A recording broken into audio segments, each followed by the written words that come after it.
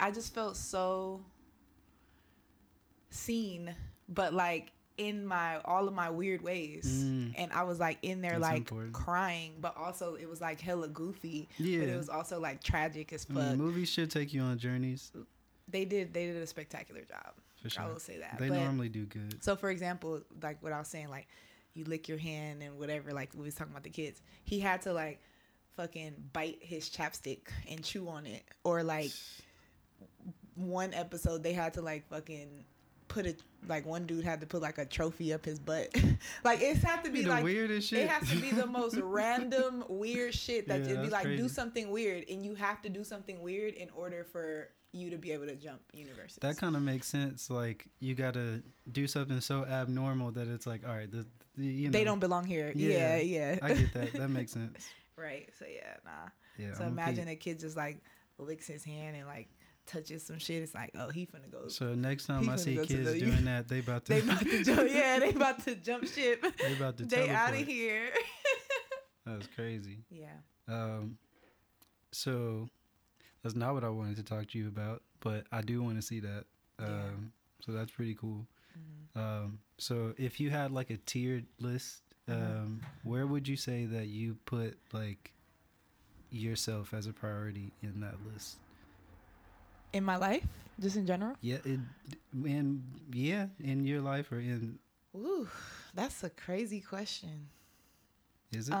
Yeah, because for the first time in my life, like literally probably like this year, like maybe like this month, started making you a priority. I just started making myself a priority. It takes time. Yeah, like just now, like, you know, a lot of transitions, a lot of like hard things have been happening in my life, and I feel like right now I'm at a point where like I have no choice but to prioritize myself, and it's like a cool experience. Like I finally fucking committed to therapy, and I was I was so like anti-therapy for a really long time. A lot of black people anti-therapy. Like, but it's, you know what it is too? It's an ego thing. Because for me, it wasn't like nobody told me therapy. I didn't have the experience that people told me therapy was. It was more so like I thought that I was so in tune with myself that I didn't need help, that I could just figure all my own shit out. And it's like at the point where I was like aware enough to like know the things that I'm working on and know how to fix them, but I still wasn't doing it. I was like, okay, well, you might not need therapy to help you recognize things, but you need therapy to help you put those things in motion, because the shit you've been doing ain't working. Right. Even though you get it, like you know what you're supposed to do, it's hard to make yourself do that. Exactly. And so like I feel like I've had therapists like for play like, oh yeah, fuck it, I'm gonna try it. Yeah. A couple times, didn't really stick to it, and like for the first time in my life, I'm like really like committed to doing it. Like I've been in that same boat. Like I haven't like gotten therapy at any point. I'm not against it. Right. It's just like everybody in my family is always like, you crazy if you need therapy. It's like something wrong with you. Nah. Which isn't the case at all. But then on top of that, I just, for the longest, I felt like I understand what I'm supposed to do, but again, I'm not doing it. Right. Yeah. You know, I'm just sitting here understanding, but not like changing right. shit. But I feel like you've changed a lot. Yeah, slowly. Yeah, slowly. You did it on your own time, and that's beautiful. But you know, if you want to ascend, then maybe it's hard though, because it's hard though, because also you can't just get any therapist, like. Very true. You know, like people be like, oh, search one online and blah, blah, blah. I'm like, yeah. And then when you don't relate to that person or they can't help you or like whatever, like I know some people that like need therapy really badly, but they are so witty and smart that I feel like they might manipulate their therapist.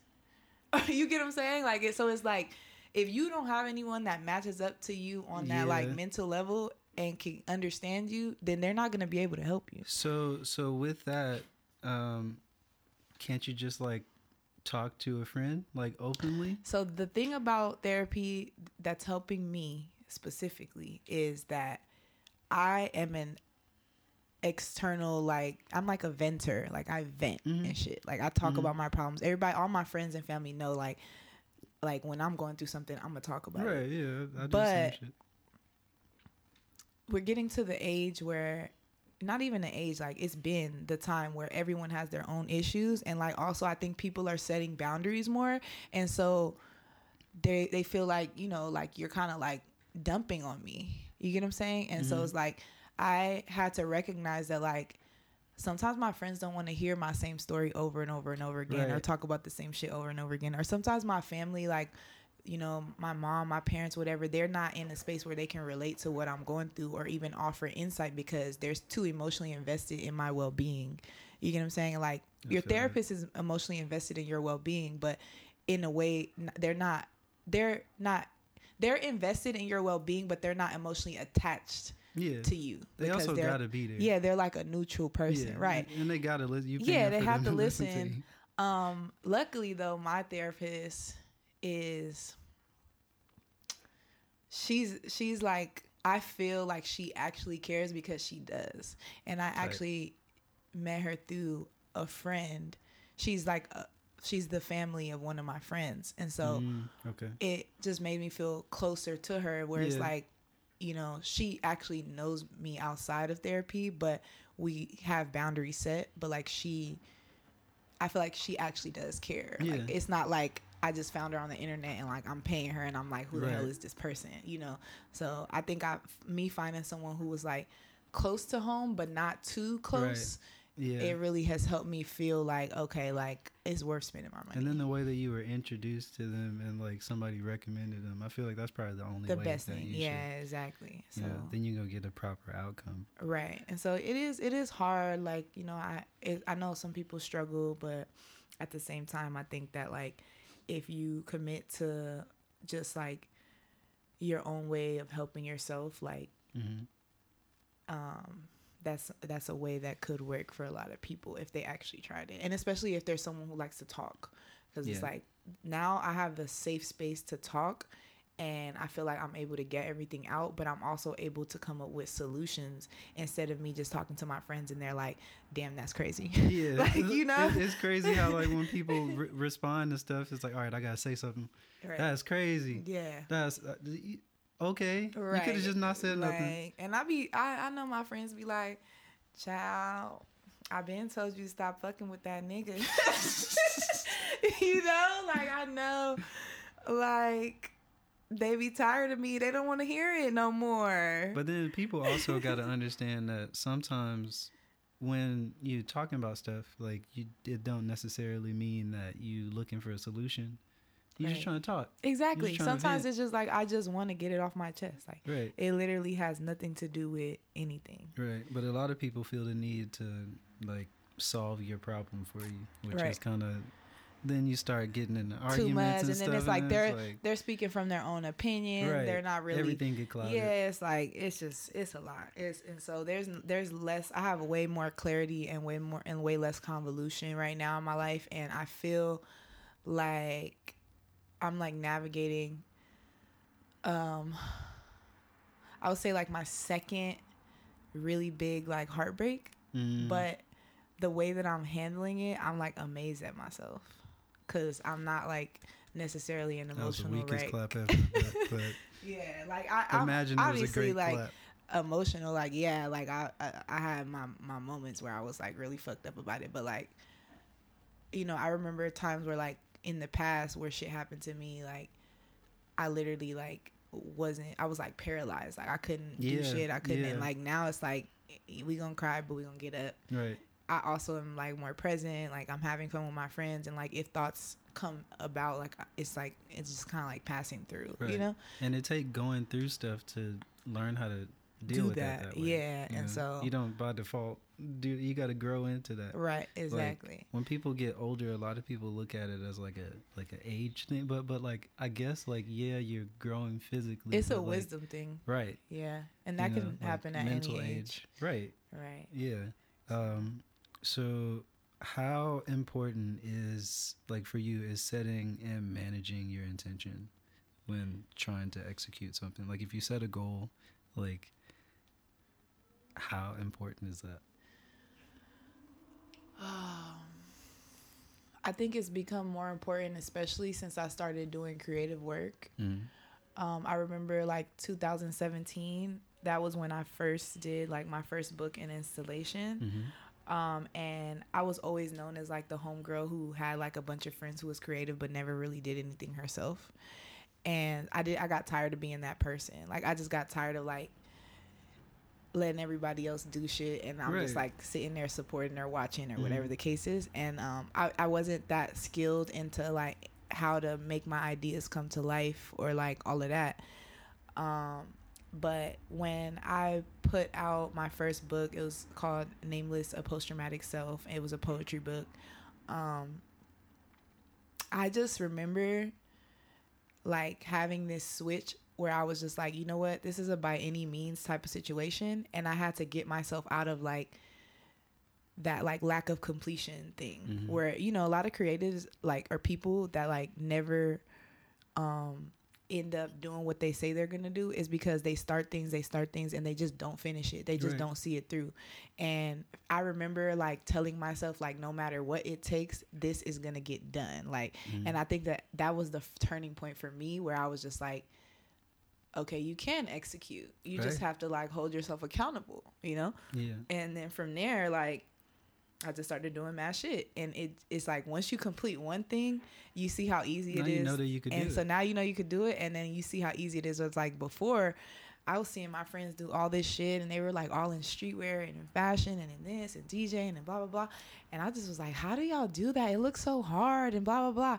Like you psych yourself out when really like most of the time people are going to applaud you just for completing the thing. You just got to do it. Yeah. You know? I think a lot of people like start to derail because they forget that like to be a creative and to like build a career as a creative, you got to believe in yourself completely because ain't nobody else could believe in you. It's like the one situation where like if you stop believing in yourself, you're going to fall off. You're not going to be able to do what you want to do. Right, exactly. And so I think for intention, that was a big thing to answer your question. And the second part, like now that I have more like time and like completed things under my belt, I would say also like letting timing just take its course. Like for example, like my last project, Accents, I'm like laughing because you got the vinyl right there. Yeah, I'm like, oh, it's in a glass case, y'all. And it's orange. And it's orange. Yeah, nah. So letting timing just kind of like do its thing because like, for example, that project, it was like almost 3 years in the making. Yeah, that took a minute. Yeah, and I thought that it was going to be done in 2019. Like, I was just like, oh, yeah, it's going to be done. It's going to be done. And then mass shit happened. The pandemic happened. This happened, whatever the case is. But what I learned through that process is like every time I had a deadline and I didn't meet it, my idea became sharper and more refined, and more pieces that were necessary got added to it, to where now I can honestly say like this is the first project that I ever completed that actually like met the way that I envisioned it. So like in the past, in the past I was always like, I could have done this better, I could have done that better. Like I honestly don't think I could have done that any better than what I did, and like I'm very proud of myself. But also it's just, instead of me like getting down about deadlines, now what I do is I write every idea I have down, and I just kind of like let life take its course. And whenever something happens that triggers that idea that I wrote down, then I feel like it's time for me to start working on it. And then I start working on it, and I don't really set a deadline. It's just like little by little I start doing things. Like for Accents, like, you know, the first thing I did was I started writing the book, and then I had all these conversations recorded on my phone, and then I realized that I was taking pictures, but like it was just like aimless. Like I just was taking pictures because I like film photography, and then it was just like, okay, well, you can't just have a record, you got to have the fucking visual component too. So then I create the whole experience. So then I was like, okay, then I started shooting. Once I realized that I was actually going to use the photography, and that was my first time showcasing my photography, then I started shooting with more intention, and then that's how the photos came out like more beautiful, because it wasn't aimless anymore. Right. Yeah. And then I signed up for a fellowship, and they gave us some money to do a project that was like archival, and instead of me doing a whole new project, I just did something. I just used it to pay for the records, right? Like, yeah, because it fits that, and like all these little things were happening that was just like adding to the completion of it, and like I lost a lot of people along the way in terms of like people that signed on to work on it but couldn't anymore. Like all these things happened. There was a lot of transitions, but like at the end of the day, like I just knew that this was going to be finished. I didn't know when, and I just kept chipping away at it. Yeah, it's important knowing how to pivot, right? Because like you go be thrown obstacles, and a lot of people don't finish executing stuff because they like you hit the wall, right? And it's like, all right, well, you hit the wall, you gotta climb over the wall. Yeah, like everybody ain't equipped to climb over the wall. Punch through that bitch or something, like some people like, not mentally ready for the wall, right? You know, like it's a lot. It's a reason why it's hard. You know, like people achieving things and people be like, oh, that's crazy, how you do that? And it's like you just keep doing it. Right? But you can't tell people that because they want the instant, like, all right, but I need to be the most successful at the start of doing it. It's like, that's not how it works. You know, that's not how it works. The thing about it is most people are not passionate. Very true. People just want money. In anything. Yeah. They're not passionate in anything. And I'm a super passionate person. You are. And so anything that I do, like me having to get that shit out the mud, like fuels me because I'm passionate about it. Like I don't do anything that I'm not passionate about. Right. As you shouldn't do nothing that you're not passionate about. But the thing about it is like a lot of people hit a lot of walls because they're not passionate about anything. Like at all. A lot of people ain't even find themselves yet, or don't even understand what they're doing in life to even, you know. And so for me, it's like I don't mind like hitting the walls and having to jump over the hurdles because like I have to like, nigga, like this is what I signed up to do, and I love it, and I want my vision to come to life because I love this. Like I want to tell a story, so. It's like a baby, right? You know, it is. It's your creation. You spent like all this time and all this effort doing it. So how do you motivate yourself to do that? It's like the passion thing is funny because like I don't feel like I have to necessarily motivate myself. Like I just feel like I haven't been on Twitter lately, but I tweeted something one day where I was just like on a rant. And I said something along the lines of like, I have so many varying interests and people don't understand that I be all over the place or be like, how do you do this and that or this and that and this and that? And it's like, these are all things that I really am passionate about and things that I took the time to learn about and things that I love. And it's not a matter of like motivating myself to get up and do it because it's more so like, it's more so like if I don't do all of the things, I might actually die. Like I feel like I might like wither away. Right. Like, you know, like what am I doing? Right. Like if I'm not doing what I want to do, what the hell am I doing? I remember you telling me that like that's how you end up making music every day. Yeah.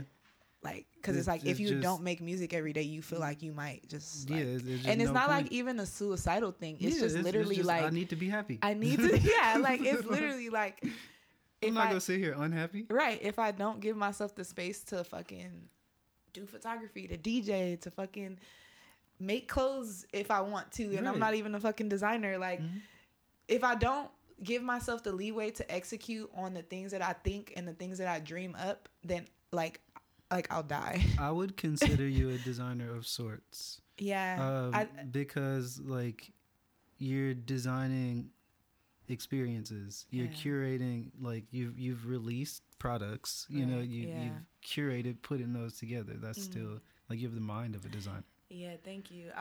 I feel like I consider myself like co-designer in conjunction with my friends that help me put it down on paper. Because I definitely am hands-on. Like, I don't just give people ideas and be like, or tell them what I want and like, then here, go do it. Like, I actually tell them, like, I want this to look like this. I want this font. I want this color, et cetera, et cetera. And the only thing I don't know how to do is use the software.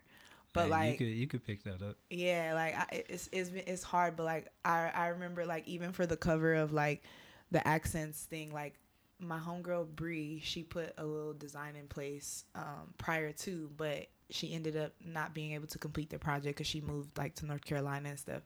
And then at the time I was working with It's in Scope and like Marvin James. That was the foundation. And that was where we completed the record. Yeah. But like I took a picture of the floor. And I remember the you concrete, said that. yeah, the concrete floor is the background of the thing. But like I told them, like I want to use this as the background instead because I needed some texture. Like I didn't want it to be flat. Like even with You Niggas Have a Good Day, like I remember telling Rick, my friend Rick Dove, who's like a great designer, and he's like used to own an art gallery, Packard Studio. Yeah, I was like, I want a font that looks like when it says thank you on the Chinese food bag. Yeah. And I want stars. That like, was great. Yeah, like I remember like me giving that direction. Like it was like I see it in my head, but I literally just don't know how to use Illustrator. Right. So but you directing. You know, like and like never forget that like the majority of designers don't do every step of everything. And like Black Seeds, even I drew that font. So explain what Black Seeds is. Okay, got you. Black Seeds is this initiative I started when everybody was like donating money to these random ass Black Lives Matter funds, where I would just sell t-shirts, and with the money that I was making from the t-shirts, I would use it to directly fund a Black initiative. So I did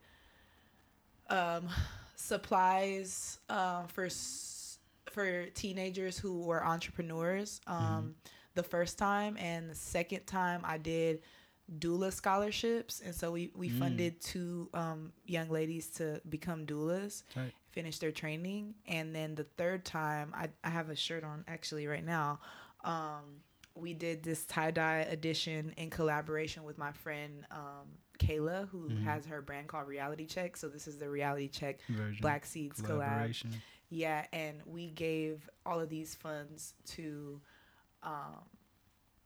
the hurricane relief in New Orleans. That's tight. What was the name of the last hurricane?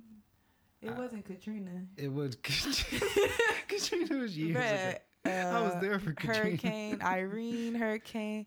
I could have swore it started with an I. We donated the shit to hurricane relief for the homies. It got the there. hurricane that happened last year. Right, it got there. It got there, and it was used for the right thing. And I think our funds, if I'm not mistaken, our funds were used to rebuild a little like a bodega that got torn down. That's tight. So shout out to E. Buckles. Buckles. He is out holding it down for New Orleans. He actually worked with the same people who did Genius, Kanye's film. He's a filmmaker. Tight. And so he's in New York. But yeah, we got in touch with someone who's actually a New Orleans native, and he's told us where the funds were going and everything. That's tight. So, then you get to like actually track and see where exactly. It's so that's like my little philanthropic thing. I want to do more of that. It's just hard because like I have to pay to produce the shirts. Yeah, and it take money. It takes money, but like at the same time, it like it's so cool to give. And honestly, talking about it, that's kind of really cool because I didn't notice that like I did all of that stuff until I listed when you it. first like announced that, I was like, oh shit, this is like one of the coolest things ever. It might be time for a new Black Seeds project. Hey, fully supported. Maybe I gotta do another design. I gotta start drawing some more fonts and shit. Get back at it. So you sometimes go by Nameless. So why? So what's behind that name? Like, why'd you choose that? I'm activating. Activating. I'm just playing. So Nameless originally, like in 2015, my friend Eddie, he goes by 7-8, and he is a videographer and a director of photography for like a lot of music videos, a lot of things. He actually helped me with the You Niggas Have a Good Day promo video. That's like really fire. Yeah, that was hard. And he's worked for Red Bull. He's done YG videos. I think he's working with Kendrick right now. Like he's like so low key, but like that guy when it comes to like director of photography work. When you're good at shit, you don't have to brag about it. Right. He's been in the field with me for a long time. So me and him did a shoot, and he came up with this little like cover for what was supposed to be my online like magazine or something, if you will, or like my website. And what it was I was originally gonna like be a journalist. Yeah. Like that's what I always wanted to be, was a journalist. So I was just gonna like write about the culture, write about this and that, whatever. And I think that came from like, I wrote this like 40-page paper as like my exit paper in college, like my capstone course. And it was about like an anthropological study on music festival culture. And from there, I was just like, oh, well, maybe I could do this. I could go to festivals and like write about them or whatever. Right. And I think I had went to like a selection festival or selection show at the Regent, and I was like supposed to write about it. And like he made me this little promo video and stuff. And then like he didn't show up to film it because he got caught up doing some shit. And then from there, I just kind of felt hella discouraged. And then like nothing was cracking with Nameless for a while, but it was originally the name of a platform. It wasn't my name. And then when I did the Packers studio thing where I released my poetry book and that installation, that was the first thing that I ever did under Nameless as like a platform. And then by that time I had my website and everything. And then when I taught myself how to DJ, people started calling me DJ Nameless because they're just like, you might as well be Nameless, like whatever. So that name was assigned to me when it was really like, I'm Anessa and I have this platform called Nameless. Right. But then people started calling me Nameless and it just stuck. You fully morphed, molded with the platform. Right. Even still, like when people meet me, they be like, you're Nameless. I'll be rolling my eyes like, my name is Anessa. Like you got to get used to that, especially the more like attention and the more like credibility you get. Yeah. More and more people gonna call you that. It's just hard because like, I don't feel like I'm a character. I feel like I'm myself. And I feel like people subscribe to like an identity. And I'm like, I don't ever want people to forget that like I'm not an identity or a character. I'm literally just me doing shit. That's the unfortunate side of being a creative person. Yeah. Like by default, like onlookers or people from the outside, they're gonna try to put you in a box. Right. And like they need that so that they can package it and tell other people about it and shit like that. Right.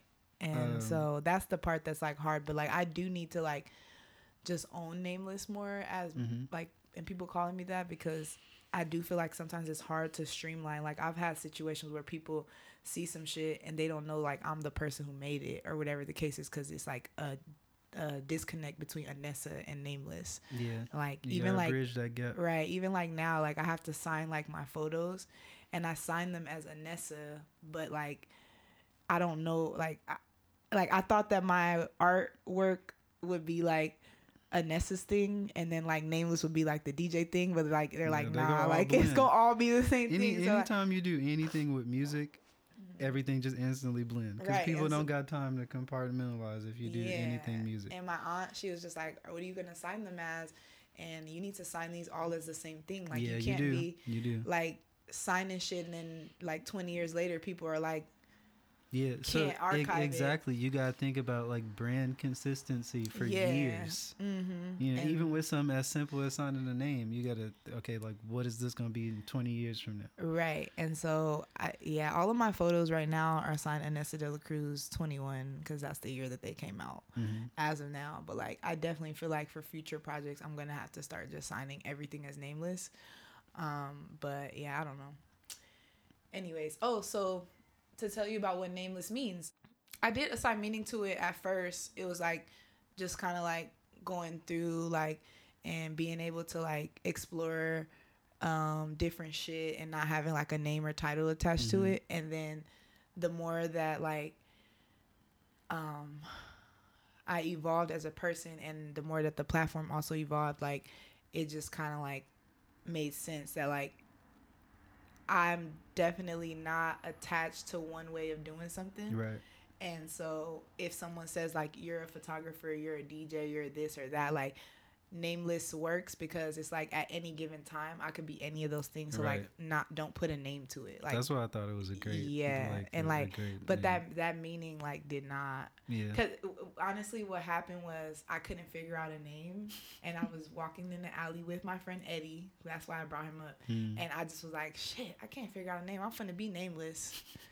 But then it ended up sticking. And I was like, we were walking. I was like, damn, that's actually a good name. And then I had to like create a meaning out of it, and it was just like, damn, low key, that's tight, because that means you could do anything whatever you want. It's a perfect situation. Mm-hmm. And so it was a happy accident. Right. Yeah. So you were talking about journalism like a bit ago, and like how important do you feel like writing, and how important do you feel that writing and like emotional expression, like public emotional expression in that form, how important do you feel like that is? I felt like it was really important when I first started, and I used to write a lot of poetry, and so like I was like being super vulnerable with my work, and then art is vulnerable. Yeah. And then I wanted more privacy within like my life, and I didn't feel like social media and like a lot of the public spaces were that much of a safe space. And so I kind of took the lens off myself and put the lens on community. So in a sense, I still think that writing is a vulnerable space for me to talk about what I see. But in terms of what goes on with me, like, I don't think I would ever be in a space again to write about myself and like the things that like, I feel it. Or if I do, it'll be kind of like in a general way. Like, it won't be like me writing it, like it won't be like my personal experience. It'll be kind of like third person. Yeah, I get you. Yeah. And then also like writing about a community, and like you know, there's a lot of situations you could bring up, and a lot of things that need attention brought to them regardless. And it's still an emotional experience, but it's just not like it's emotions that can be applied to like everyone in my community, and not just like whatever I'm going through internally. Right. It's not just like a personal struggle. Yeah, like, you know, I'm not trying to Ruby core this shit, man. Like, we not trying to do that. Right. So that's how I feel. But writing is still very, very important, and like I'm very much still a writer, and I think that the ways that I like express that, like, it's just like it just changed. Like, it didn't become like this like published journalist like person that writes articles for this magazine, like, but sort of thing. But you're still writing. I still write, presenting ideas and concepts. Like, which is tight. And so it's kind of cool to like to see how many ways that you can shape the medium when people only think of it in one way. Very true. Yeah. Very true. So, do you feel like you're a part of a community? And do you feel like you belong to that community? I don't know. It's kind of hard. Like, yeah, I do feel like I'm a part of LA. I'm a part of, you know, the Black community. I'm a part of humanity, I would say. Just like good people in general. But I feel like I always felt like I was alone, in a sense of like I kind of float through different communities and cliques versus like a lot of people that I know them from one specific area, and I kind of like float through everything, and I never am attached to like one crowd or one thing. Like, I've been to fucking... Was there ever a time that you felt like you wanted to belong to a specific community? And that don't gotta be like I just mean like you were trying to get into a certain community. Yeah. I think that if I'm interested in it, I'm gonna go seek it out and see what's going on there and all of that. And then when I finally get there, it's like it's cool for the time being, but then I realize that's like it's not something to attach myself to.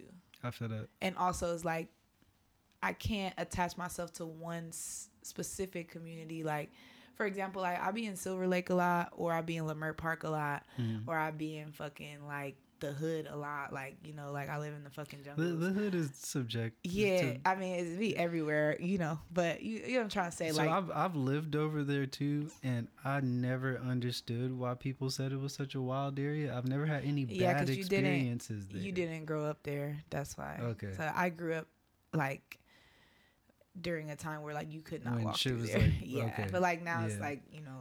Anytime I talk to people from over there, they're saying all this stuff. I'm like, I've been skating down the street. I don't know what's going on. Yeah, right. I used to go for walks every morning. Like, yeah, it's really dope over there. Actually, yeah, it's tight. Yeah, but you know, when I was younger, it was definitely not like that. But what I'll say this: you're not gonna catch me in one place like all the time because it's wherever like my interest lies. Like, you know, like sometimes I want to go get a beer and sometimes I want to go get some shea butter. Like, you're gonna be in different places. I'm gonna be wherever I need to be and wherever I want to be, and also just like just meeting different people. I feel that. You know, I agree with you about that. I've never really found like communities out here, even though like I'm aware of them and I see like the pockets and everything. But like to me, like a lot of shit just gets so cliquey. Yeah, it does. And then like you gotta commit to being a part of the clique to get accepted and it's like I don't want to do that. Right, and that's why I think that's why we're friends, because we just be out here floating. Yeah, but I just be here. I don't go nowhere. Yeah, you know, but just be inside. Do you think that DJing was an easier way for you to get more comfortable with being out more? Definitely, because like sometimes I don't go out unless I'm DJing. Right. Like, and so it's kind of like a strange obligation where it's like you got to show up, so you might as well have fun, you know. And also that also allowed me to like float around, like even as a DJ, like there's like even cliques in DJing, like there's people that hang out with like, you know, they be doing like the high end, the fashion shows and this and that, and then there's people who do like all the hood parties, there's people who do like the brunches, there's people who have their own little like collectives, like there's cliques within DJing too. And I can honestly say like I'm the only one that I feel like floats around all of them. I remember you was talking about learning like turntables, and you were saying like some DJs don't even respect you if you're not exactly. And so even that community, like I tapped in with that community for a second, and that was cool, like, you know. So, and you know, I'm still very much like trying to learn that as well.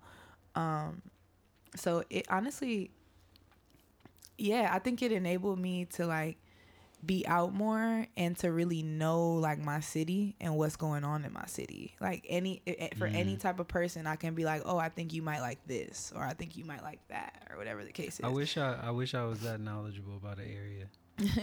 I think I would have to like an area first. Right. Like I know you from here, but like this ain't really my place. Yeah. Atlanta wasn't my place. So you felt like out of place a lot. Yeah, but Louisiana that's special. Wasn't my place. Chicago, I liked living in Chicago. It's just cold as fuck. Right. I don't like being cold. I feel you. Yeah. So I'm trying to get back up there, like to live, but like all these complexities and stuff like that. But one day, because I got a lot of family out there. Yeah, no, I feel you. Well, Chicago's dope. The next accent show is in Chicago. That's hard. Yeah. Musically, I've always felt like Chicago had like, and just people from Chicago, just the way that they are. Like they're really real, like just raw and like cool. It's not all Chirac. It's not all fucking. So what's considered Chirac? Is that like the South Side of Chicago? I don't fucking know. I guess the part. Yeah, I guess like. They talking about like 63rd and all that shit. I don't know none of that. I don't know. We're not even gonna talk about that. I don't know none of that. Right, but there's a lot of creativity in Chicago. A lot of artists that are from the Midwest or even just like bred in Chicago that are really dope and, you know, creative. Like there was honestly a time where all of the artists that I listened to was either from Chicago or affiliated with Chicago. Right, and I was actually shocked. Because they were all tight. They were all tight. You know, it's Chicago's like dope. everybody Shout out came to Chicago. from. Shout out to the Chi. Right. Like people were it's actually creative people doing creative things. Yeah. Instead of just rapping and singing. Right. Exactly. So I fuck with Chicago for like the ingenuity. Mm-hmm. So how do you manage creative relationships like as a woman?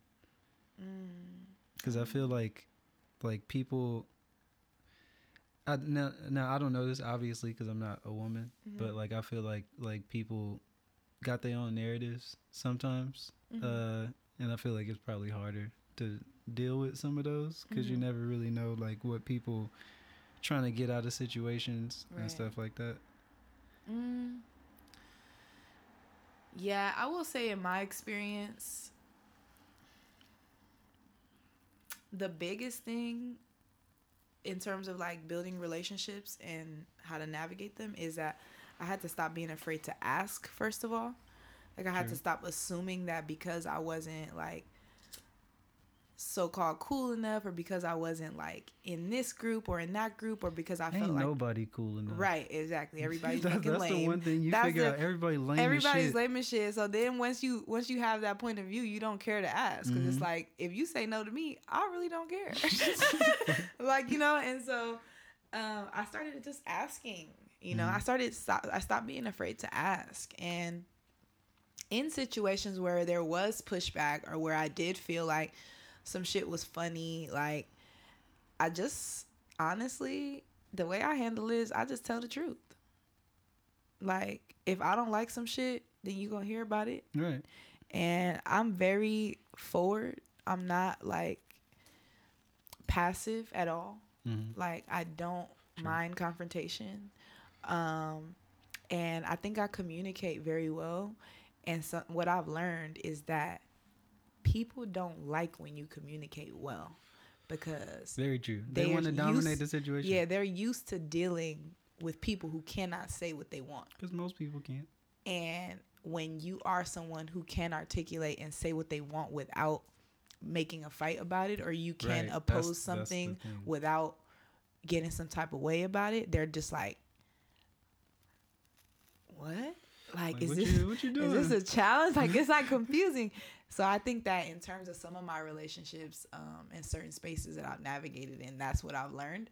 But when you come at people, and you're able to say what you got to say without like getting all up in arms about it, but you're telling them like that you politely disagree or whatever the case is, they honestly have no choice but to respect you. Exactly. If it's done the right way, they're gonna respect you. Yeah, they have no choice. And sometimes like, you gotta figure out how to say certain things in a way that people gonna hear it.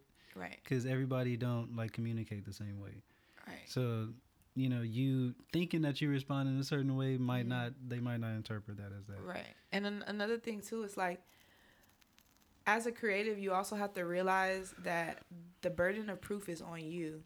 And so a lot of people you're not entitled to anyone to trust your vision. Right. Like, so if you don't prove yourself and prove that you can execute, then they're going to treat you any kind of way until you prove yourself. And to be honest, like in certain situations, like with accents or whatever, like a lot of people didn't see what I was doing until it was done.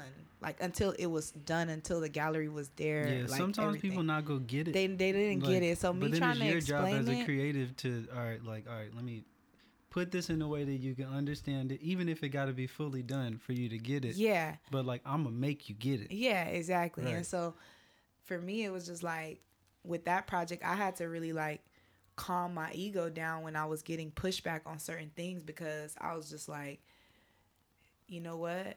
At the end of the day, what matters the most is finishing the project, and not that I don't like how this person talked to me or whatever the case is. Like, let me just swallow that. And then when they see the shit up, they're going to have to come back and say, okay, you did your shit. Right. And they have to treat you differently because they see you as a serious artist now. Like, I feel like it's a lot of like low-key like participation trophies and shit. And it's like, bruh, do some shit. Right. And then you get the respect. And like, then if it don't work, do something else. So do something else. Yeah, like you can't be afraid to fail, but you also can't expect for everybody to just kiss your ass because you say that you do something. Like if they haven't seen it, it's not real to them. Like the burden of proof is on you. Right. Like, And you have to make it real, and you have to make good shit. Like, it's a lot of really like trash shit. Yeah, just because you're starting to do something don't mean that it's tight. Right, exactly. And then also, it's okay if it starts off not tight, and then it slowly gets tight. Better. Yeah, just learn from it and fix it. Don't keep it staying the same way. Right. So, you got the opportunity. Mm-hmm. So can I hit that? Yeah. Thank you. That what you were talking about kind of brings me to something else that I wanted to discuss. So, how do you look at or balance?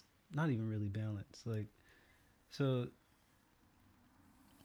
there's different realities, right? Of like what people under the umbrella of like support. And like supporting people and like having people support you. Right. I feel like on one side there's the expectation of what people expect shit from you, and then you expect people to show up. Right. Like, and they expect that like equal thing. But the reality is that don't always happen. Match up, yeah. And then sometimes people hold grudges because you wouldn't at their thing and all this stuff. Like, how do you deal with like managing expectations? You honestly, you don't manage it. You just let go of it. Like, true, I get that. And it's like whoever shows up for you, they show up for you, and whoever doesn't, like, fuck them. Because it's not for them. Yeah, it's not for them, and that's it, really. Like, I've noticed little things, and I'll mention it to like a friend or something like that when I peep it. Mm-hmm. But also you have to also understand that like everybody's cut from a different cloth, and sometimes people not cut from the same cloth as you. Like, right. I know for a fact that like I move genuinely in the world, and I think that everybody who meets me has the same perception. There's not a lapse in perception of who I say I am versus who other people say I am, because I'm not weird. Yeah. And so when I see that, people talking about people and they say this person is that person, but they saying they another way. Like, first of all, I take the time to meet everybody and see everybody and like get to know them for myself. But also it's like, if they on weird shit, then like I just don't fuck with them. Like, it's like, bro, you're weird. Like, but maybe nobody ever pointed it out. Yeah, so exactly. You gotta be the person to point it out. Yeah, and so like in terms of support, like I peep little shit. Like, I know like there's been people that like I go to their stuff, or like they do a certain craft or whatever, and like, or they make something or they sell something, and like I've purchased stuff from them and whatever because I genuinely like it. Right. And then they come to my shit and like they never spent $1 with me. And it's like, well, you showed up. If you don't like it, it's not for you, then don't buy it. Or sometimes it's just performative. Like, they just show up just to be there. A lot of shit is performative. And they don't really show up to actually support and put their money where their mouth is. But right. It's like, you can't pocket watch people, first of all. So, like, I just, like, take what comes to me and leave the rest. Like, I think trying to micromanage your support system or the people who support you is like, it's counterproductive to what you're trying to do. Because if you're trying to do some shit, like, you gonna get there regardless if this person paid attention or this person bought this or this person showed up. Like, so it's like, you just gotta keep going. Yeah, just keep going. Like, I peep shit, but at the end of the day, the way I move is like, if I genuinely like something, then I'm gonna support it regardless. Like, right. It's what you do doesn't determine how I move. Like, even like social media and shit. Like, I follow a lot of people that don't follow me, but it's because I like. Some people take that shit personally. Yeah, they take it personal. Like, bro, it's the internet. The fuck up, like, like, I like what they post, so I'm gonna keep following them. Right. Even if they don't. The only thing that I don't like is when people unfollow you and then follow you back and keep doing that. That's weird. Because it's like that shit's weird. Right. But aside from that, like, none of that shit matters. Yeah, it doesn't matter. Like, bruh, if I don't like what you be posting, or I'm tired of seeing you at the top of my fucking feed because the algorithm like be on some bullshit, and every time it's some bullshit, like I'm gonna unfollow you. But when I see you in real life, like when I see you in real life, like it's love, because it's like, bro, your social media content is not you. Yeah, that's a whole like, different thing. Some people can't detach that. Right, and like I honestly don't care, bro. If I like something, I'm gonna support it, and I hope that people do the same for me. And if it's not for them, then that's fine. But like the train don't stop. The one thing that I will say is that, like, I do think that people need to adjust kind of the perspective of, like, what, like, because a lot of people will, like, not support something, but then, like, if it was validated by something else, right? Yeah. Or you so quick to go spend, and like, not to make this a race thing, but like people be so quick to go spend money on something established and like that a white person owns, and then like you talking about, oh, we got soap made by black people, we got this and that, we got this and that. Yeah. It's like I'm gonna just go over here. I go to Target. Right. Yeah. You know, like a lot of people do shit out of convenience and also just like for the name's sake and all of that. And it's like, bruh, that's why it's like, for me, I just buy what I like. And it doesn't matter like who's wearing it, who said it was fire, or whatever. Because that's like, corny. Yeah, it's corny as fuck. And I think it also like takes away from like personal style. Like me and my friends was talking about this. Like, it's a lot of people you see in LA and like they look like they got that shit on, but it's not matching up for some reason. Because they don't understand what they're wearing. They don't understand it. They just went and bought it because, like, it's like a mad people that moved to LA and they seen that certain styles work in certain areas, and then they go get the fit, and then next time you see them, you're like, there's people buying starter kits. Ain't you from Atlanta? Like, you know, it's like people come out here and get the rapper like, starter kit. And that's why, like, I just wear what I like. Right. Like, you know, I piece together. I don't pay attention to trends. I don't pay attention to what's this. I'm like, this is how I feel that day. And this is like what I'm rocking. Like, if you fuck with it, then cool. But it's like, it seems like everybody is just like copies of each other. Yeah, like, it's weird. But then like we also live in a bubble, like being in LA and then like Atlanta, like you in the two places where people are gonna be doing this. Right. But aside from that, hopefully it's not like that in other states. Right. But one thing I will say about you said something about people buy shit from white people or whatever the case is. What I said earlier is like, we gotta stop giving out participation trophies. Mm-hmm. I kind of had to take back, like, I support black businesses first always. Don't get it fucked up. Don't ever get it fucked up. Don't ever get fucked up what side I'm on. Mm-hmm. But I had to also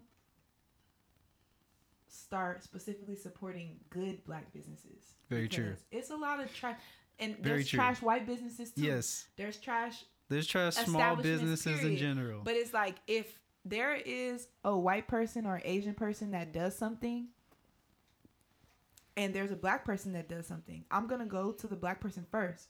But if they're not doing it of quality, and the only other person who could give me this at the level that I need it is white or Asian, then I'm gonna go to them. Right. Because I feel like people can't think about support. People can't clock support based on race. You have to clock it based on if I'm doing the shit right. Mm-hmm. You know? Like, I honestly wish that black people would swallow their pride and open a nail shop that does feet. Because I still go to an Asian nail shop because I need to get my hands and feet done at the same place. That do feet? No, the black girls don't want to do feet. They just want to do hands. That's wild. And I get it. The designs be fire, but it's like, bro, I can't go to two Somebody got to switch up the game and like start open doing a real nail shop and like do pedicures. Like, that's just a light example. But it's like, it's a lot of things. It's a valid example. Yeah, I had to stop supporting, like, I had to stop solely supporting black businesses because they were black, and I had to really look at the quality of what they make. Right. You got to factor that in. Yeah, some people just be doing stuff just because just because they're black, and it's like, oh, it's a black business, support me. Like, nigga, that don't mean that it's tight. I'm not buying that BLM t-shirt.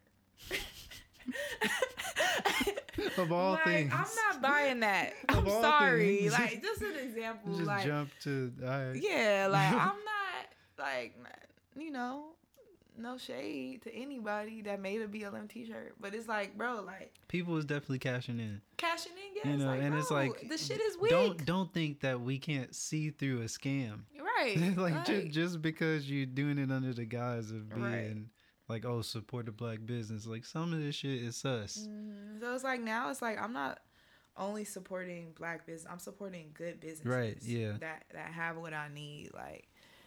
And as a business person, like, I hope that I'm always putting out quality. And if I'm ever not, I hope that people tell me. Right. You know? And I feel like that's a better, like, thing to like, base progress off of. Mm-hmm. You know, it's like, you just, like, the goal is to make a quality product. The goal is to make a quality experience. Right.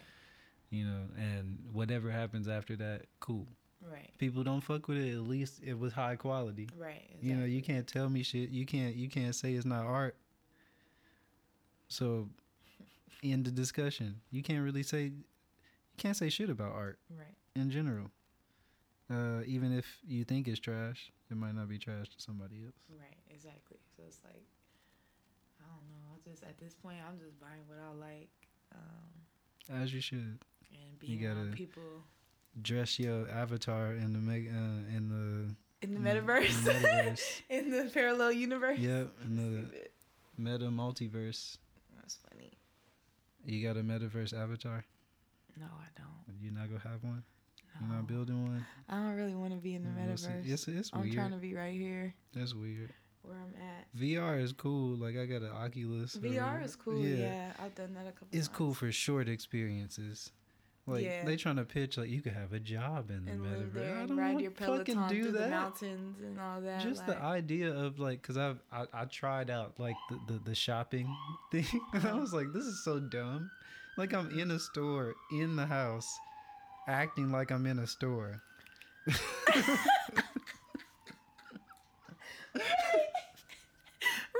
Like, but that's, like, they was going deep with the pandemic route, like, there was this episode of what's that shit called? Black Mirror, where they was like riding bikes to power like the energy or some shit like that. Like, and they had to ride a number of bikes a day, and like you have all your basic needs met, but really you just are in this little capsule. Like, I think I saw that. You can't break out of the real world unless you go on this like this show that's for entertainment. And it's like a talent show. And then once you go to talent show, like, they'll scout you to do this or that. Like, you can't beat it. Like, you end up in the next, like... They just put you in some bullshit. But, like, this guy, he was, like, riding his bike, like, crazy amounts to make the currency. I saw that. I think I saw that. Yeah, he was trying to make the currency to, like, free his girl because she ended up being, like, a porn, like... slave or some shit like that for the TV show because she wanted to get out, and like she went on the talent show and did the shit, so he was trying to like free her, but like you can't beat it, like you can't, you know. And it's like I feel like that's like the way they be trying to sell virtual reality, like it's like a world that's not tangible. And like, and even like the NFT shit, like NFT is cool, cryptocurrency, I get it. Like I feel like where I stand on that is like it's a cool wave to catch. You don't want to keep missing opportunities and waves with it. Right. But at the same time, having a physical painting is never going to mean less to me than having a fucking minted, like, file format of it. Like, like it's never is like I would much rather have art and hang it in my house. Right. So I do feel like in my real house. Right, of course. I do feel like cryptocurrency is very important for our future. NFTs and art, I feel like, is a complete misplacement. Them like, shits be ugly. It's not even a good use for it. Right. Because like an NFT is like, it's a contract. Like it's provable that something happened. There's way better things to use this on than fucking images. Right. Like, that's trash. I don't know what people be doing. People be interneting. Right. It's too much. Like, I just be wanting to But then they go sell you on it because, like, you create stuff. They go be like, all right, you could have a gallery here. Right. You could, you know, you could have this. You could curate this because they're going to do it. Mm-hmm. That's what's next. Like virtual real estate and this and that. I'm like, which is the dumbest thing ever. As long as people are walking the earth and we're not creating this, like, dystopias and shit, tangible things are going to be valuable. They're going to have value. But it makes more money to sell people on that shit. Yeah.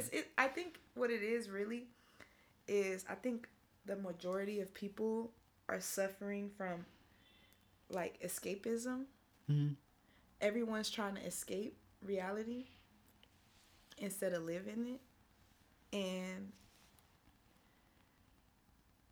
they can sell that dream because they think that they could fucking live in The Sims or something. It's like, no, nigga, you right here. Right, you still gotta, you right like, here. that's the dystopian part, because people gonna, like, be like this lavish, crazy, cool person on the internet, like in the VR metaverse version.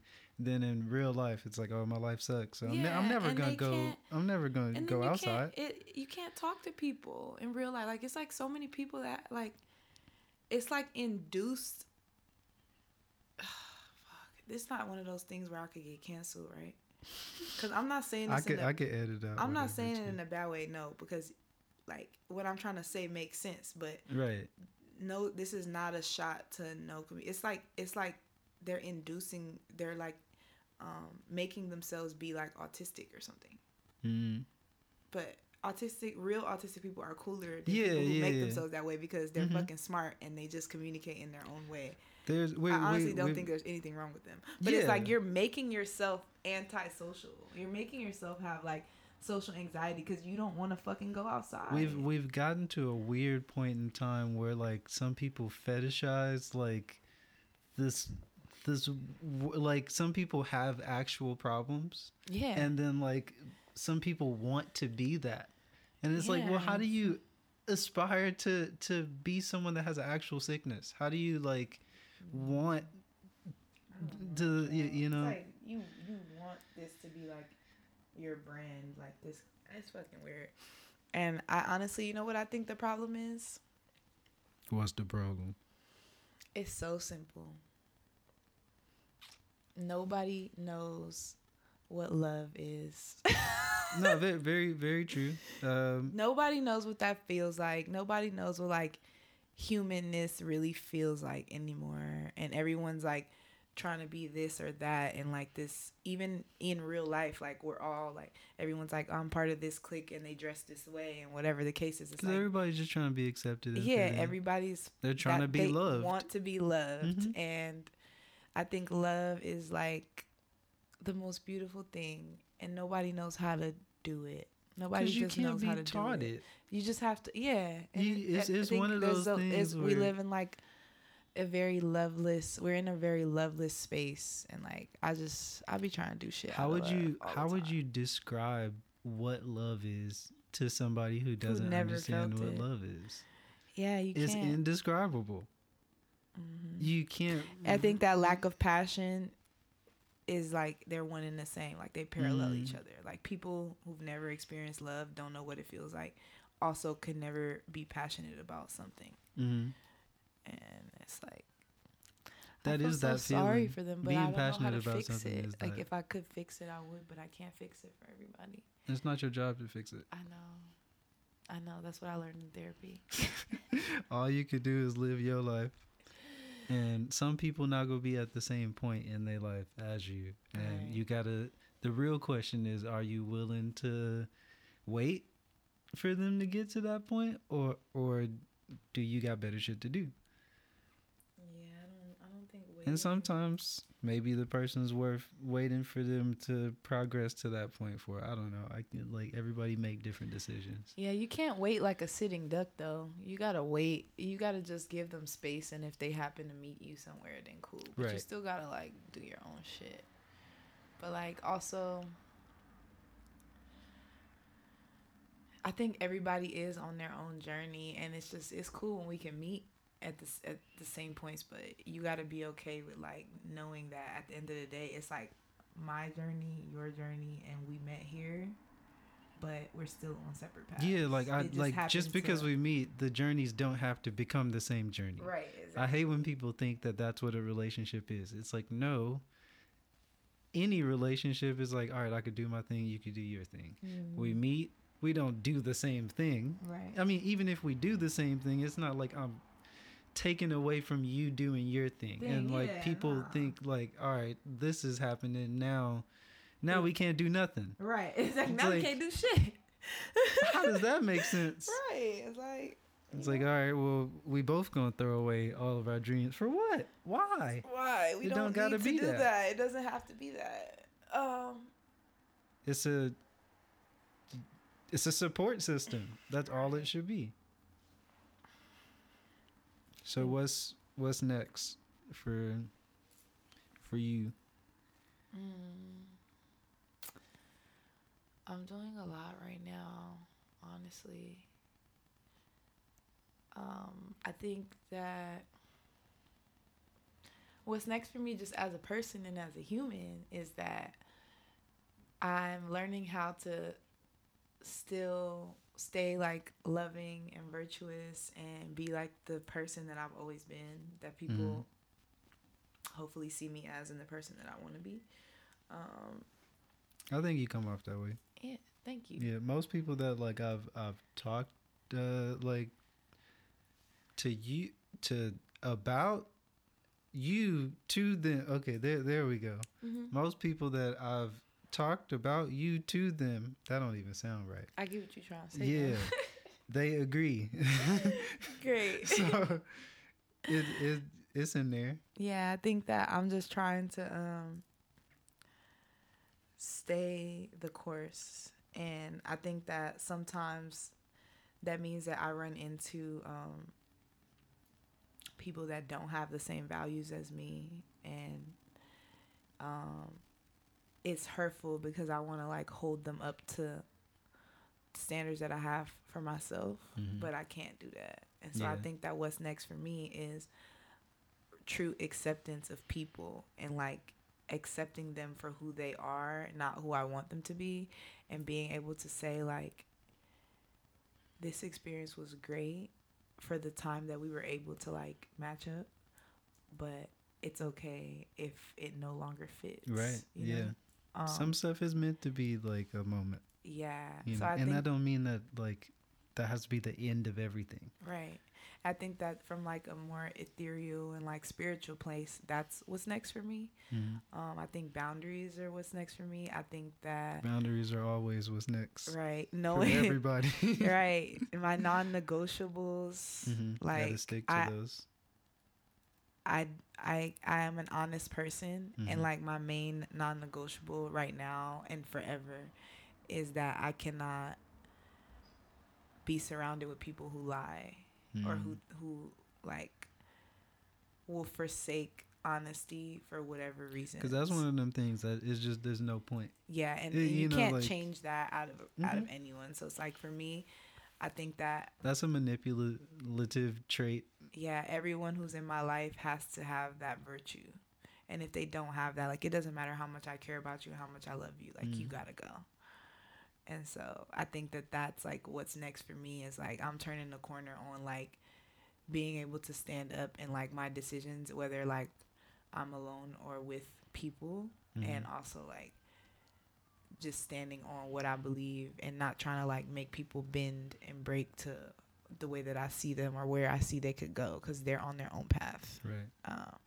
But hopping off the fucking soapbox. But right, what's next for me, like tangibly, I'm still DJing. You be doing that. Yeah, I be DJing and shit, you know. I'm finna do the Jazz and Reggae Fest in May, which is like really big. It's at UCLA. I think it's going to be like a really big show. I'm excited for that. And I have my residency with the homies Hyphen and Kenny Says at the Blind Barber in Culver City every other Wednesday. I think the next one is May 4th. So we're doing that. DJing my homie Ryan's 30th birthday at camp. You said that's Thursday? Wednesday. I'm gonna pull up to that one. Pull up. Yeah. So we're doing the DJ shit. I have a deadline for everybody who's been asking me about fucking "You Niggas Have a Good Day" shirts. Yeah, bring them back. I have a deadline to bring them back in June. Not in June. I'm not gonna say that because we just said we do moving on. That's a perfect summer shirt. Right. We're bringing them back in the summer. Mm-hmm. I have a deadline to put some back into production by the summertime. So that's that. Accents as a film. That's hard. Hold that thought. That's hard. Don't know when, but that sounds like it's gonna take a lot. It's planned. Accents, like a lot of work. Accents as a film. Because knowing what went into the one that's out now, how it just only makes sense for it to be a film. It does, though. right. But knowing how in depth you do with or that you go with creating these experiences, I know how much you're gonna put into that, so that's gonna be tight. Yeah, accents as a film is what's next. That is my major goal. I've never been a filmmaker, but I'm about to become one. Hey, you can do it. Yeah, and love is next. I want babies and a family, and all the other shit. Babies. But I have to really be in a space to receive all of that. So hopefully that's next too. It'll happen when it happens. Right. But yeah, I'm always doing shit. I can't have no choice but to do shit, because the day that I stop doing shit, y'all might as well just call me and check on me. Be like, girl, are you okay? I ain't heard from you. Right. Because if I didn't do shit, it's literally because I died. I'm still here. Yeah. So I'm always doing shit. Still doing shit. Yeah. I hear with it. Yeah. It's been cool though, because this year I feel like I have a job now. A job. And so that's cool, because now I'm back in a space where it's I can create just to create because it's fun, and not because. And for a while, as I was freelancing, and that was my main thing, I was creating out of obligation, and so that wasn't that fun anymore. And so I feel getting a job, which everyone seems to be against. Bro, if you broke, go get a fucking job. Right. Stop being against jobs. I want everybody to stop being against. There's nothing wrong with having a job if you're doing something that you like doing, or it's aligned with your path. Being broke is not cool. Exactly. Get a fucking job. Anyways, so I got a job, and it is cool because it took the stress off from I haven't had a job in 4 years. It took the stress off of me. If people don't support, then I don't eat. It took the stress off of it, and I think that I feel it's fun again. I feel I'm doing shit just because I want to do it, and I feel that does make it a lot less when stressful. You're in that energy, that's when you reap more support. Because you people talk about being you being don't at care. the right vibration, and you're not dependent, you're not desperate for it, right? And you never gonna get the right outcome when you're at that point where you're desperate. Even if you really need it to happen, it's gonna happen the wrong way. Exactly. And then it's just gonna set you back. There's never you talk about setting intentions earlier, you can't be desperate setting the intention. Right. You can't. That's not the place to do any of that from. So you have a purple orb on your head.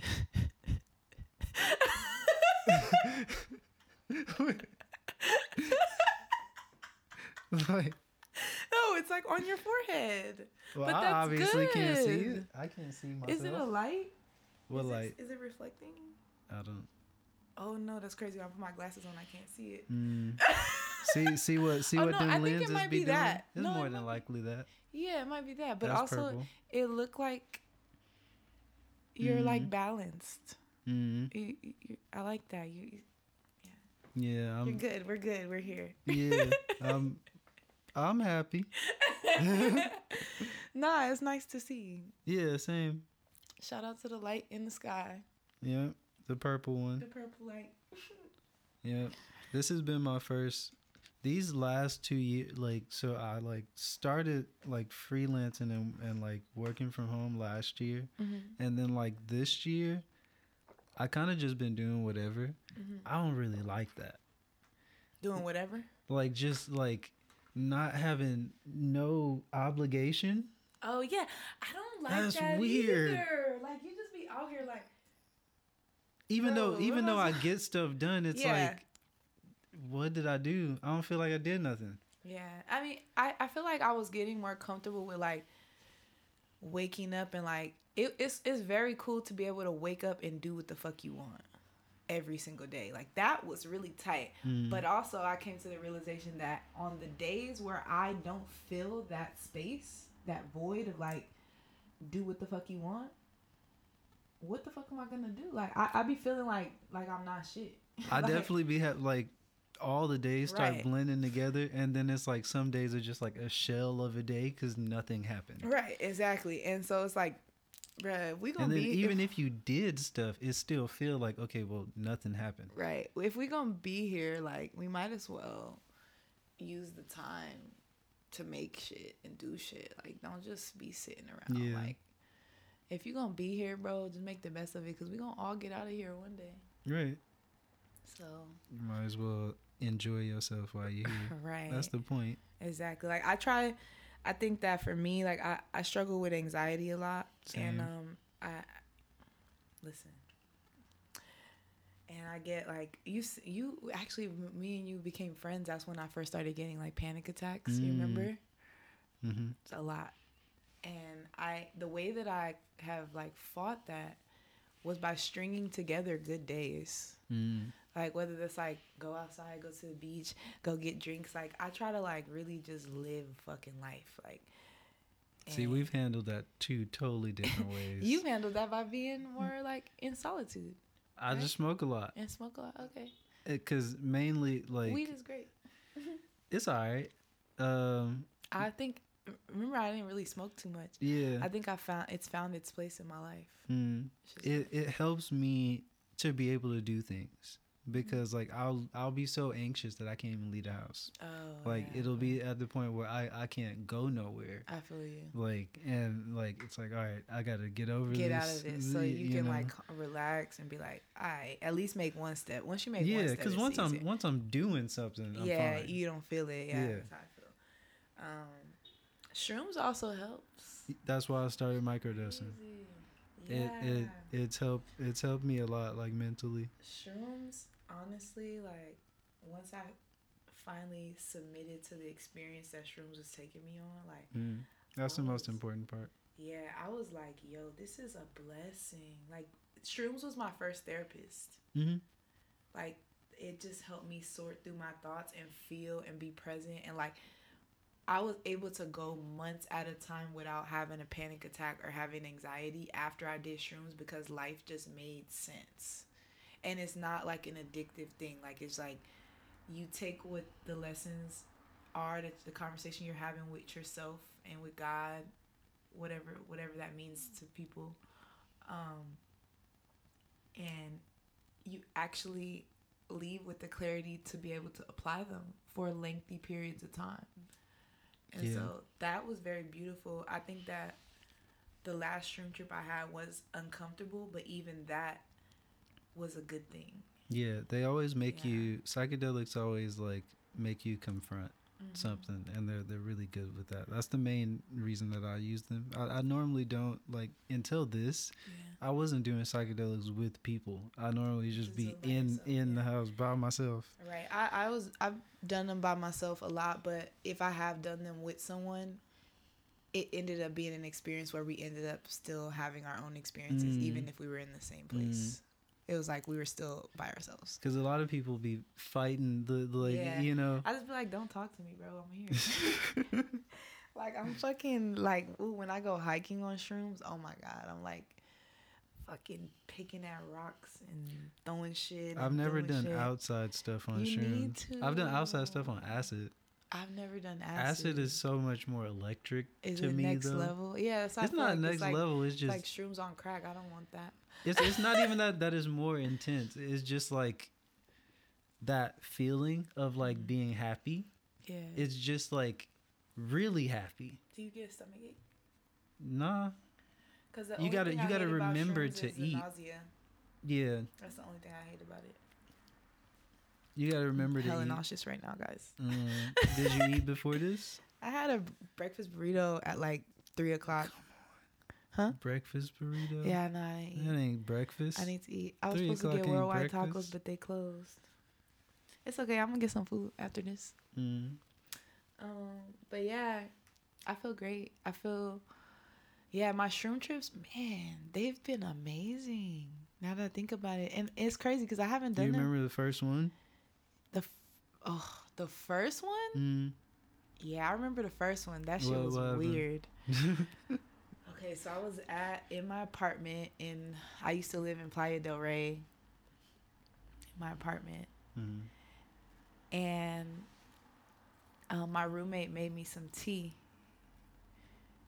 Some shroom tea. It was like vanilla. It was with like vanilla and like English black tea. And so I drank. We split it. So he drank a cup and I drank a cup. And he was just like playing video games and shit. And I was on the couch. And I just started writing. I had this journal that my friend Isis made. A journal? Yeah. And it had like this texture paper. And I started like kind of like making a grid on the paper. And then I ended up writing this random like thought about like humans and like bestiality and like how everybody's like low-key beastly, and that shit is like makes me uncomfortable. And I wasn't really seeing anything. I didn't have like a visual experience until I went outside. And I went outside because I had one of my friends, my homegirl Bijan, was in the apartment. She was supposed to be like babysitting me, like trip sitting me. And good to have one of those. Yeah, but I was chilling, like I was on the couch and I didn't feel like it hit. But it didn't. It's because we were in a fucking apartment with white walls. Like it was nothing to activate that, right?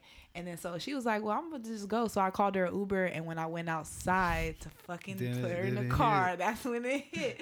And I remember I was looking at the fucking moon, and the moon was like glowing like purple and green on the outside, and then I was walking back, and I noticed like a very intricate spider web, and then like spiders.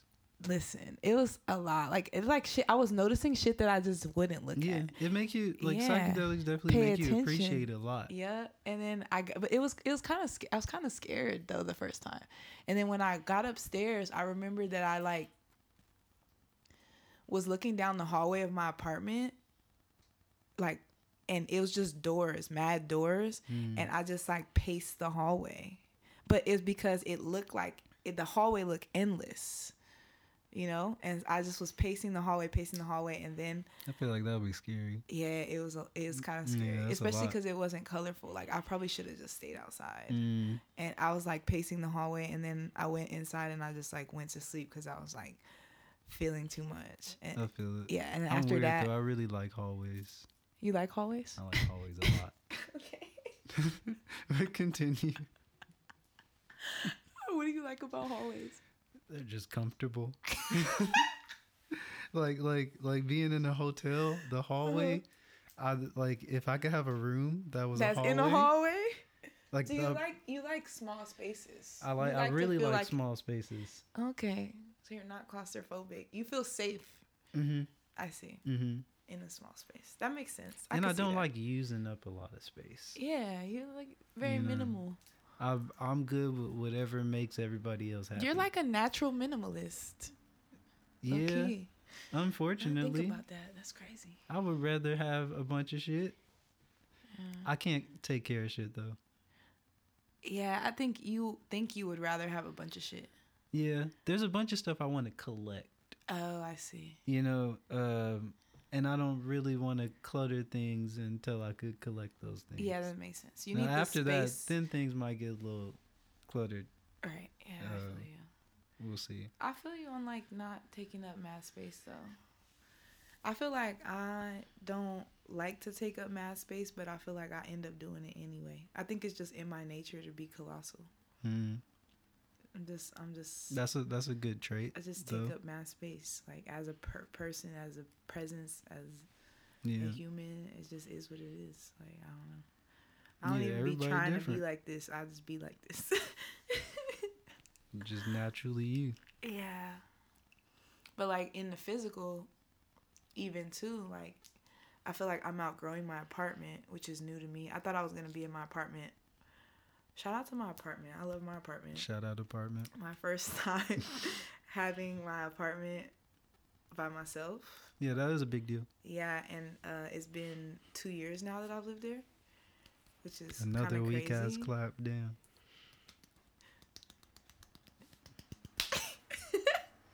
Imagine that was a full batch of claps. That's funny. But yeah, and so I recently figured out that like I'm outgrowing my space. Mm-hmm. And that like even as one person I might need a 2-bedroom. Yeah. Because what I don't like is I like to draw and paint a lot, and like it's therapeutic for me because it's the only thing that I've done that I haven't like monetized yet. And it's super therapeutic because I don't have any expectations of myself. Like I just be putting mad colors on the paper and whatever the fuck comes out. How long you been painting? I started painting honestly during the pandemic. I hate painting. You hate it? Yeah. Why? You gotta mix the colors, and then when the color the wrong color, yeah, but that's then why you gotta rinse the shit. I don't want to do that. Yeah, and so that's the thing. That's why I need another space, because right now I do it in my living room, but then when it's time for me to like read a book or watch TV or something, I'll be mad because the mess is right there. Yeah. But I need a room that can be messy. Right, because for painting, you kind of need that. Yeah, I need a room that like once I'm done painting, I don't have to clean it up that day. Mm-hmm. I can leave it there, and then in the morning I can come and clean just it up. Come back into that space and then leave the space. Exactly. You always need the ability to leave the space. Right now it's like I have a 1-bedroom, so I can go in my room and like go to sleep, but like I like my living room to always be like open and clean and comfortable. I mean, you could move. Exactly. You could leave California. I could move. There's so many states where what you paying now could get you a house. I've been thinking about moving to New Orleans, but I'm not ready yet. But maybe one day. Yeah. I love New Orleans. Shout out New Orleans. My niggas in New Orleans. Yeah, you used to live in New Orleans, didn't you? Didn't you go to school in New Orleans? Mm-hmm. And I went to school in Hammond, Louisiana, actually. And that's like 30 minutes outside of New Orleans. I think I have one relative in Hammond. You have one relative? You're from New Orleans. From Baton Rouge. You're from Baton Rouge. You're from Louisiana. I'm from Louisiana. People say that? Louisiana. Oh, there's that song. I left me and my mom left pretty early and went to Chicago. So I don't really know much. About we moved so much that I ain't really have time to adapt nowhere. Right, yeah. You ever seen a ghost in New Orleans? Have I ever seen a ghost in New Orleans? That's the only memory I have of New Orleans. It's like you seen a ghost. So me and my cousin, because my mom, I forgot what it's like cafe something. They got beignets. My mom really likes my mom really likes beignets. So we were going there, like me and like a few cousins, and like me and my cousin talked to this lady. That was like handing out like these pamphlets, and then we like walked back across the street, and there was nobody there, and like there was a whole stand and everything. So like you know, like that just didn't really make any sense. But like that's the only memory I have of like being in New Orleans. That's interesting because I've seen ghosts, but like not in the way that people think. They're not physical things. They just be like a presences. Flash. Yeah, presences. Like it'd be like a flash in the corner of my eye, and I'll kind of look at it, but I don't feel uncomfortable. But I know it's a presence. And it's like some shit like that. It's never like a human form. So that's interesting. But I mean, you know, it's Voodoo Town, so that's not unlike. And then I wasn't like scared. They be there, and you just have to be like, "Yo, what's good?" Yeah, I feel like we need to get more comfortable with like just paranormal activity. Just because we're taught to believe things are a certain way, you know, like that doesn't necessarily mean that everything is bad. Yeah, no, you know, absolutely. A lot of times, like what we like, because what I've learned, or you know, like about that realm, or at least about ghosts or whatever, it's not always that like they're like trying to harm you. Right. is just like they have unfinished work, or like they didn't, they died in a way here. Right, so they're trapped here. It's like you feel bad for them more so than like be afraid of them. Yeah, and they don't be bothering people, right? Like, whether you believe in them or not, demons are fucking humans, to be honest. We be doing all the fucked up weird shit. They just be chilling on the other side, or like in between sides. They just in between. Yeah, that's all they stuck. They stuck, but they out here with us. Yeah, I think we just we gotta give grace to those presences and the messages we receive and the way that they show up. I've been getting really comfortable with like my lineage and like certain like gifts and stuff that was given to me that like I didn't even like seek out. And that shit has been kind of crazy, but yeah, I think like what my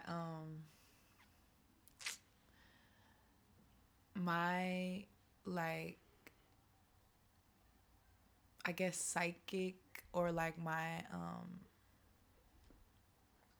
connection with the divine comes with me through like snake dreams. Like I be having dreams of snakes often.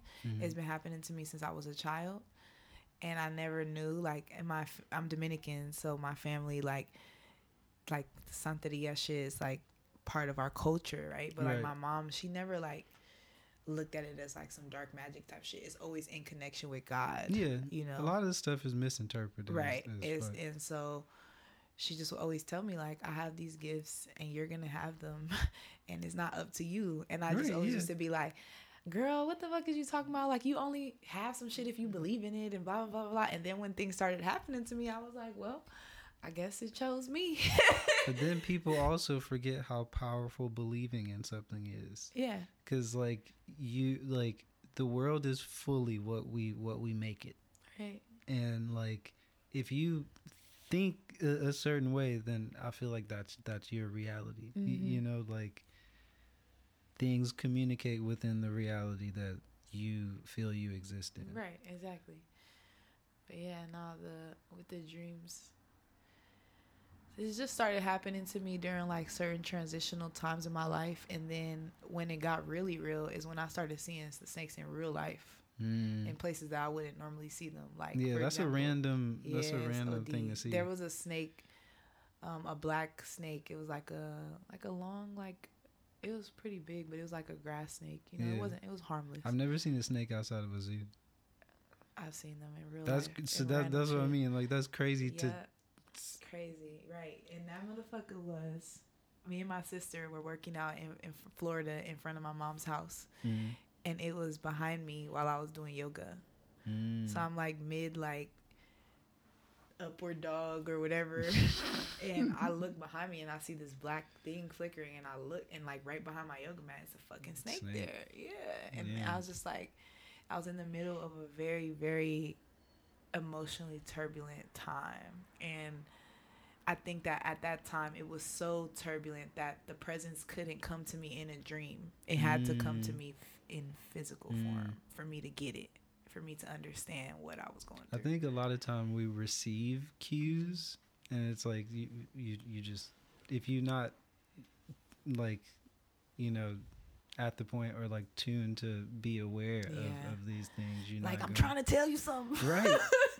Fuck, you know, like you're not listening. I feel like we always got like helpers. Yeah. You know, that are trying to guide us on like in the right direction. And it's like whether you see the hint or in the messages or not, the messages are still going to be sent. Yeah.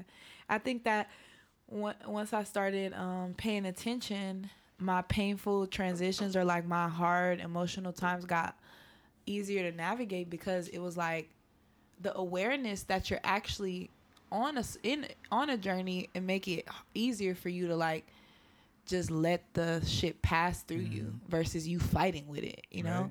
It's like I remember like fucking the first time I was going through some crazy shit and I was having a lot of dreams and shit, I just was like crying, and I was telling my mom, I'm like, why does this feel like this? Like I was just like enraged and crying and sobbing, and just always just like, it was too much. And it was because I couldn't understand that these are things that are just gonna happen in life, and you have to let it kind of flow through you. Like, you know, I was just like, this hurts so bad, versus like, this is something that I'm feeling and it is painful, but pain is a part of life, right? And it's passing through. It's a necessary. Unfortunately, it's necessary. But it's necessary, yeah. And like, you know, people be like, I'm sad. I'm experiencing sadness does not mean that you're depressed. Does not. It literally means that you're a fucking human being and you're experiencing. Everybody gets sad. Also, everybody gets depressed. Right. I feel like prescribed, like, and I'm not no doctor. We all go through, right? Yeah, but we all go through moods. Right. I don't feel like depression is something that you could like prescribe something for.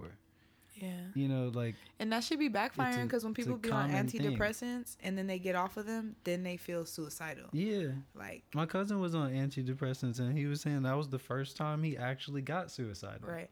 We're not doctors. Because he was so numb, you know. Yeah. I don't know what I'm talking about. We're not doctors, so if everybody make their own choices. Yeah. Let's just say that. I don't agree with it though. I'm gonna say my stance is that I don't agree with it. I think that niggas be fucking people up even more. Right. People just need to talk and be okay with their emotions. And have love. It's love. It's always love. It's always the answer. That's the answer, literally. Like, and it's hard because it's so simple. We be making shit so complicated. I mean, a lot of people raised not being loved, even though because what people think is love. So, like, when I think back, like, on the memories of my dad, right? In his mind, I think for him, he thought love was buying me shit. So every time I would see him, I would get some new shoes. I would get some, you know, but it's like we riding in the car and all these, and like we not talking. Yeah. You know, so it's like he thinks he's showing it, but he doesn't know that he's not, like, or even, and it's like I didn't interpret that as that, but there were moments that like I interpreted as love, but I don't think that he would have thought those moments were him displaying that. Yeah, like, man, it's just crazy because people just communicate in different ways, and when you don't know how to communicate with your words, like, you really got to pay attention to. There's a lot of adults that don't know how to communicate the nonverbal with their words. Things.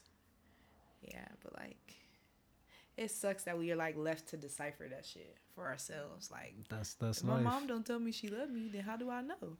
Well, when she cooked dinner, like, you know, it's some real black people shit. Right. Like, and then unfortunately, if that's all you know, you gonna bring that into a relationship in the future, or your friendships and anything. Yeah, and it's like, if you never realize that, then that's gonna go on for generations. And you know, and it's like, oh, I do this because of this. Right. And then, I think that the universe, though, I think with our generation, like millennial generation, the universe was like, I have had enough. It was like, fuck this shit. Fuck this shit. And I think all of us have changed, have like started deconditioning all the bullshit. Oh, yeah. Yeah. And like, I'm proud of us because we was on the verge of living in reality and analog style of creation and everything, and on the verge of like the height of the internet. And we were there for the creation of the internet. We were there for the creation of the internet. We were there for social internet and social. Like, we know how to maneuver in different ways, and we're like the first that's been part of like, we're the first generation that's been part of like multiple eras. Yeah. Did you have a MySpace? Yeah, I had a MySpace. So there's like there's one point. Remember I told you was my Tumblr. Your song was on my Tumblr, not my MySpace. I remember you said that. Yeah. But like, so in that, the way that I think about like what's happened, right? Like living through that, people used to know how to code. Yeah. People used to like, and this was, you could be creative, but slowly it's like, then all it became important. Right. And now we act like we can't do it. Nigga used to do it. Right. Exactly.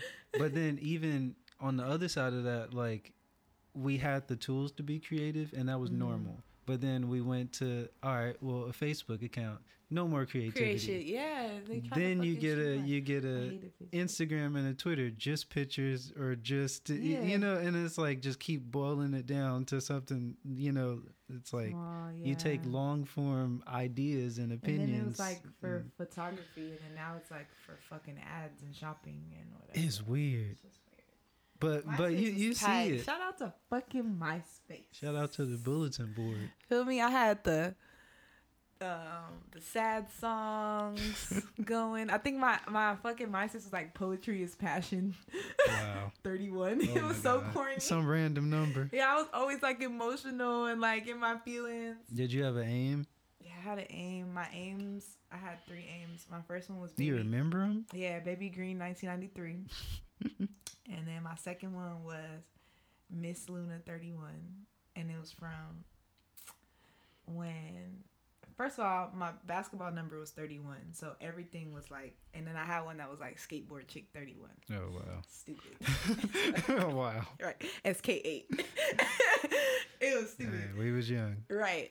But Miss Luna 31 was from Lupe Fiasco. He said, my I am name is Miss Luna. You could hit me at the 6. That's hard. Yeah, so I made my I remember that. Yeah, I went through like a phase in life where I ain't really fuck with Lupe. Oh, true. Like everybody when the Cool came out. Loved him or hated him. Yeah, because everybody was telling me that I needed that, like, okay, you black, you skate. That why don't Lupe, like, no. So I just was like, all right, I'm not listening to this nigga. Because I remember when he used to be on Hypebeast. I remember when he used to write on Hypebeast too.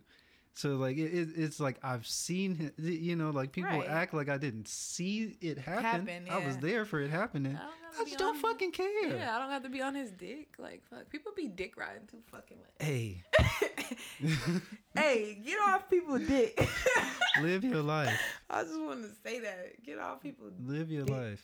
You're not going to get nowhere doing that. Right. Like, right. It's okay. I'm a being. You're a being.